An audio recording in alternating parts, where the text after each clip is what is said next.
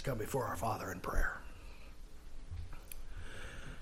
O Lord, our Father, our King of kings and Lord of lords, how majestic is your name in all the earth. Even the wrath of men praises you, you have told us. Our foolishness and our weakness and our rebellion does not tear you off the throne. You still govern all things, so that rain and drought, sickness and health, food and drink, fruitful and barren years, even fire seasons and viruses come not by chance, but by your fatherly hand. So even though we cannot understand your ways and cannot see the end from the beginning, yet we know that it is for our good, and so we rest in you and trust in your promises.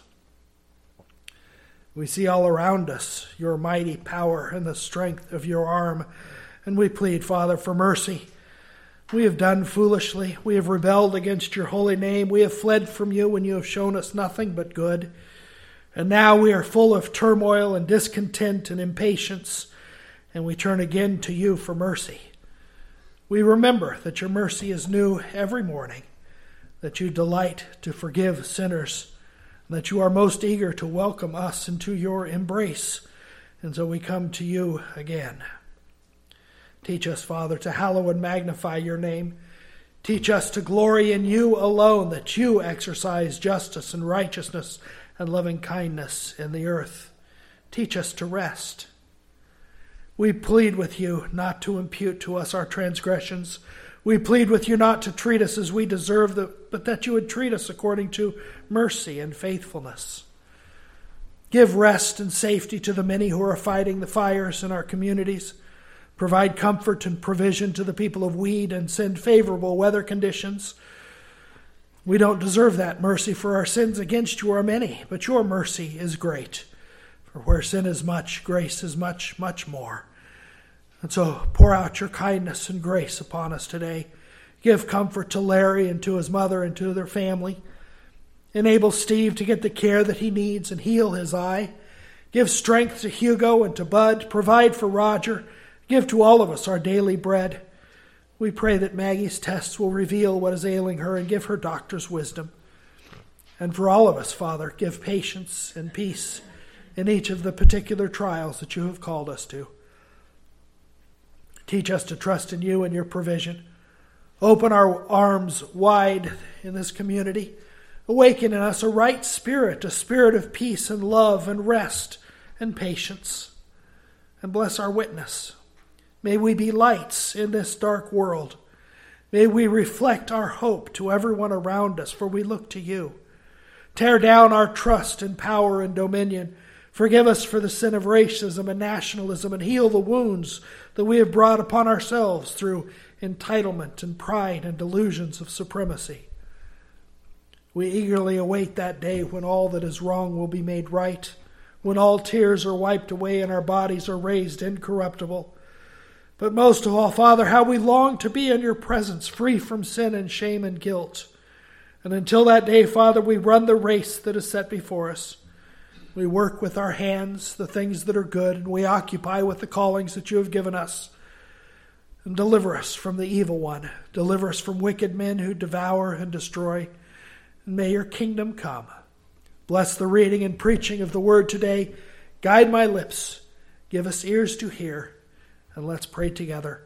Let the words of my mouth and the meditation of my heart be acceptable in thy sight, O Lord, my strength and my Redeemer. Amen.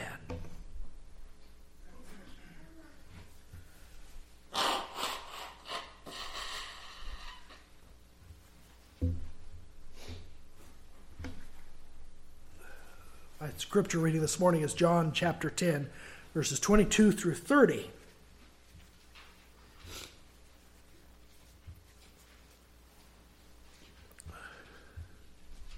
This event takes place in what John calls the Feast of Dedication.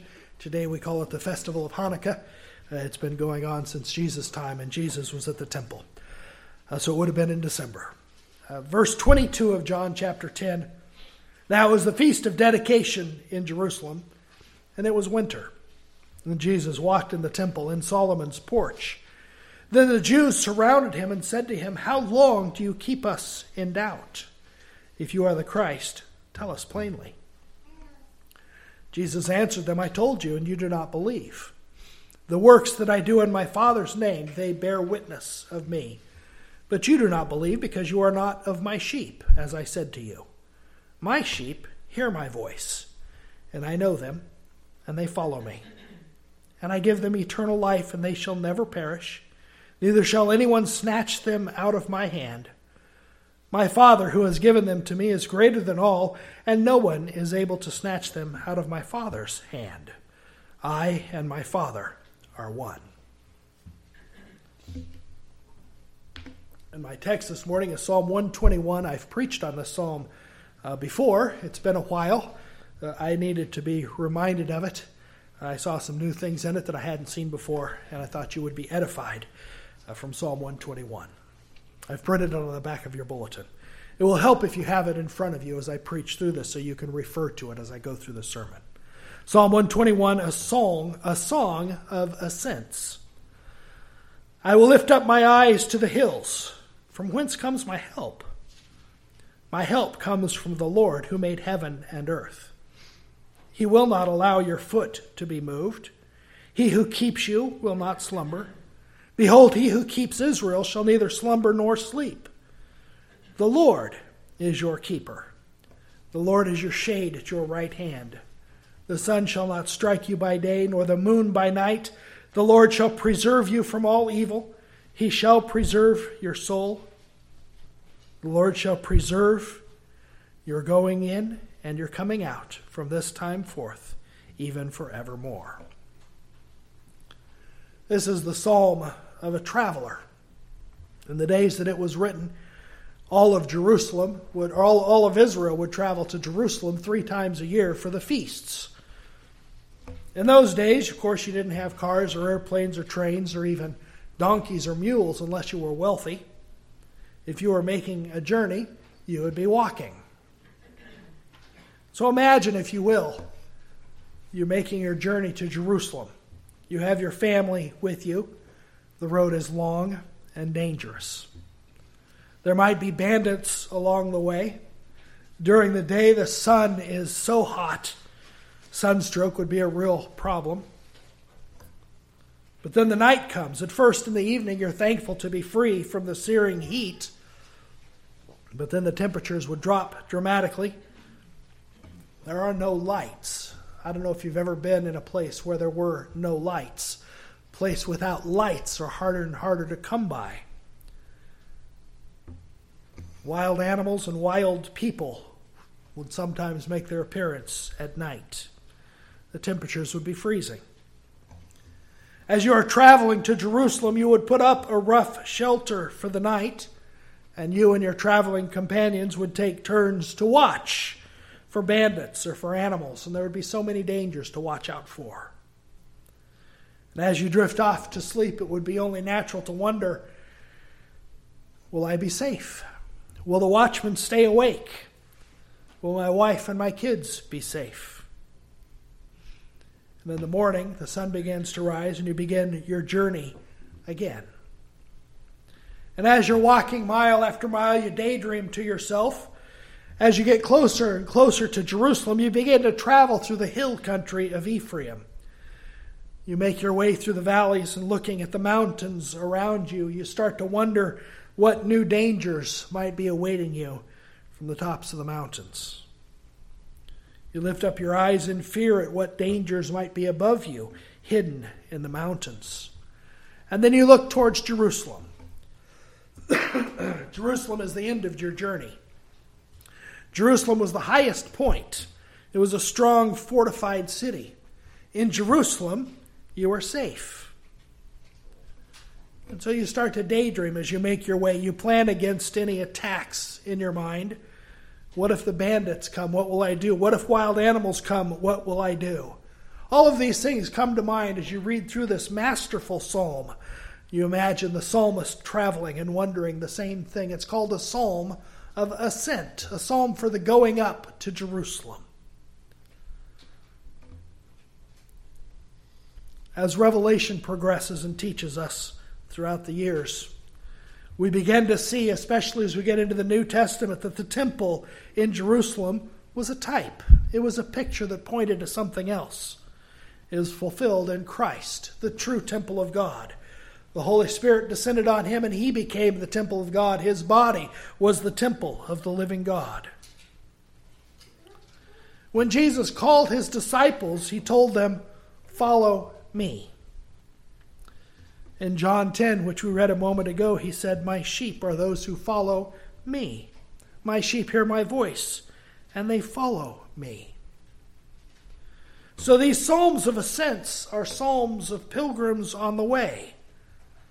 In the New Covenant, it's for those who are following Christ and heading to the New Jerusalem. And we know that when we follow Christ in this journey on earth, it gets very scary. The heat is frequently on. The future is dark. Enemies threatened. We don't know what's around every corner. We don't know what's through the dark valley. In our studies through the book of Luke, even Christ said, "If you follow me, you don't know what's coming. I'm not going to dominion. I'm going to the cross." He said, count the cost. How can we follow Christ through the dark valleys unless we're certain where our help comes from? And that's what this psalm is about. He says, "My help is from the Lord." The Lord, Jehovah God, the name of God, in the middle of his worries, in the middle of his plans and his schemes, he catches himself thinking that his protection would come from the earth, from the walls of Jerusalem, from the caves and the mountains. And in the middle of that, he stops abruptly and says, "But where does my help really come from?" And he answers quite simply, "My help is from the Lord." He remembers the covenant name of God who revealed himself to Israel as, "I am who I am." It was this God who went with them through the wilderness.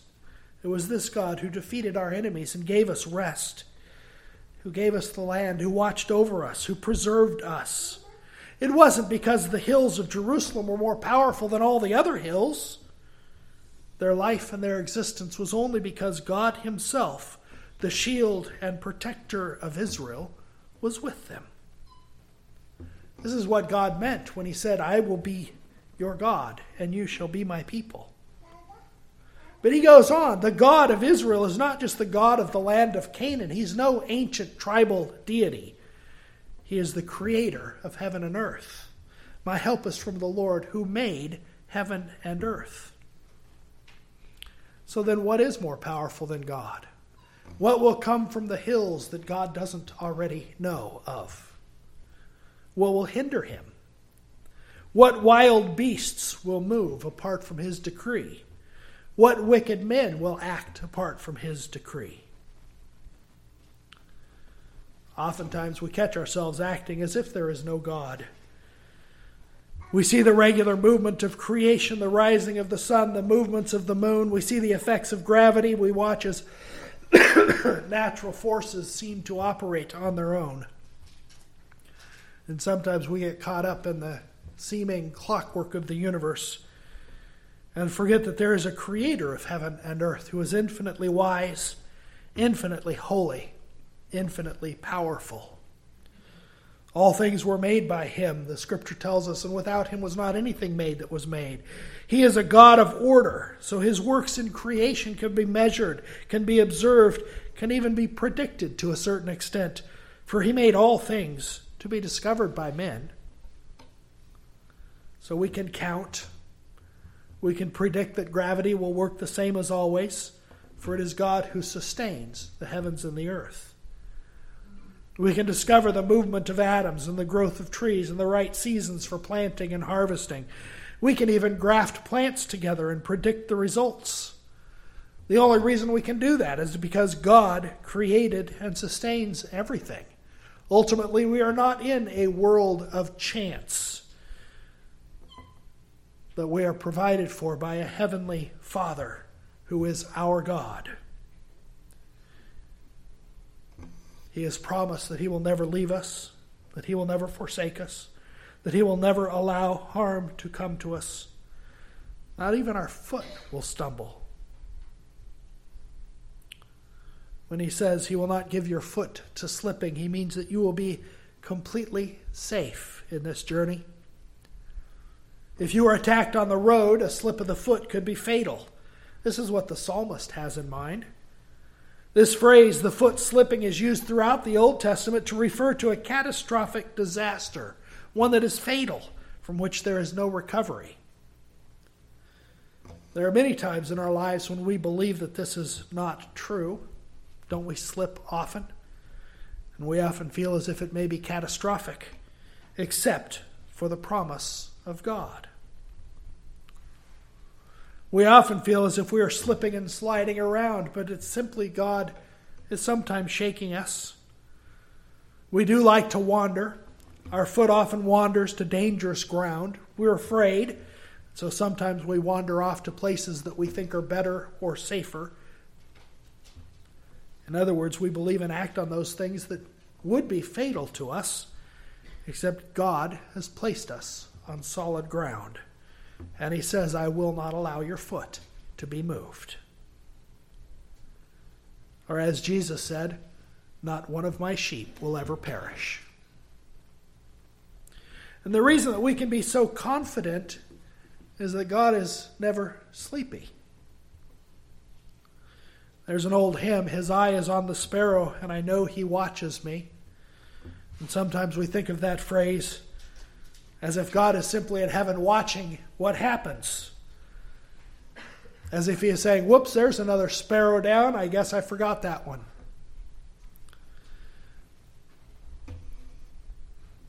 But that's not God. God does not simply watch what's going on in the world.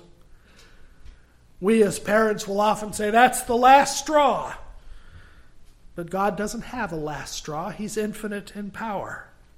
In fact, all things are so in his hand that without his will, not even a hair can fall from our head without his will. He never sleeps. He never gets weary. Men get weary. We fall asleep on our watch. God never does. God never lets his attention wander. All of us have limited attention spans. Most of us can hardly pay attention to 2 things at once. Some people are more skilled and can pay attention to 3 things. Most of us have about 2 things we can pay attention to. We've invented all sorts of things so that we can take our mind off of the mundane things and concentrate on more serious things. We've invented thermostats, we've invented timers, we've invented calendars, all sorts of checks and balances where we automate as much as possible so that our minds can be occupied with other things. Because we know it's likely that we'll forget to adjust our air conditioner, or it's likely that we will forget to turn the heater off. But God doesn't automate anything. This was the mistake of the deists. They thought that God simply automated the world. God automates nothing. Every single detail has his immediate care and attention. This is what we mean when we confess that God is infinite. He has no boundaries. There is no limit to his attention span. Or to say it poetically, he never slumbers. He never sleeps. He doesn't take a day off. He isn't preoccupied elsewhere. He doesn't have better things to do. God's infinity means that all of God is present, undivided in every space and in every time, that you always have God's undivided attention. Of course, we know that everyone has God's undivided attention, but to the believer, his undivided attention is the attention of favor and love and fatherhood. Which is why the psalmist says he is the keeper of Israel. The word keeper, in various forms, is used 6 times in this little psalm. It can mean to preserve, to guard, to keep, or to protect. What God keeps will never get away. What God preserves will never spoil. What God guards is protected from every enemy. And what God protects will never come to any harm. Men fall asleep. Men are overcome by enemies stronger than they are. Men are taken by surprise. Men stumble. Men forget to put the milk back in the refrigerator and it spoils. But God is the keeper of Israel. He doesn't forget. He isn't taken unawares. He doesn't have enemies that he's unwilling or unable to defeat. He says, my counsel will stand. I will do all my good pleasure. And what is his pleasure? He told us. Jesus said, fear not, little flock, for it is your Father's good pleasure to give you the kingdom. We are going to Jerusalem. God has plans for Israel. They were his special people, his nation. He said through Moses, you are a holy people to the Lord your God. The Lord has chosen you to be a people for himself, a special treasure above all the peoples who are on the face of the earth. They were his chosen. They were the ones that God revealed himself to. They had the promises. They had God's protection and God's favor. But most of them rejected God. They didn't seek him. They despised his favor and protection. Jesus told the Pharisees that they didn't hear because they weren't his sheep. This would have been shocking to the Pharisees, who their whole lives were told that because they were descendants of Abraham, they were automatically the sheep of God. But this was not the case. As Jesus said, my sheep hear my voice, and they follow me. This is true Israel. Those who hear and follow Jesus. The Jews of Jesus didn't hear Moses and his prophets, or Moses and the prophets, and so they didn't hear the Son. The sheep, on the other hand, hear because they are his sheep. And they are his sheep because the Father gave them to him. In other words, we love him because he first loved us, and we follow that which we love. That's human nature. But as we follow our Lord, we know that to follow him means oftentimes going through dark valleys. Which is why Jesus said, count the cost. We follow, and as we follow, we are oftentimes afraid and anxious and trembling and surrounded by dangers, just like the traveler of old walking to Jerusalem, which is why this psalm repeats, I am the keeper of Israel. All who hear my voice will follow me, and I will keep them. And if God is our keeper, what can harm us? When the creator and sustainer of all is our guide, our king, our keeper, and our father, as 1 Peter tells us, who is he who will harm you if you become followers of what is good? Not even the sun or moon can harm us, for God is our shade. This is a reminder of another time when Israel traveled for 40 years through the wilderness. God went with them as a pillar of cloud during the day, and not one of them suffered from heat stroke. He went as a pillar of fire in the night, and so not one of them froze to death, and not one enemy took them by surprise. As God would say later, if God be for us, who can be against us?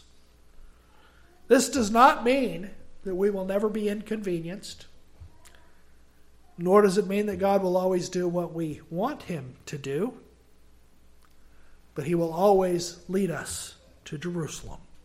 It means that there is not one detail, either large or great, that is outside of God's decree, and it is his good pleasure to give us the kingdom.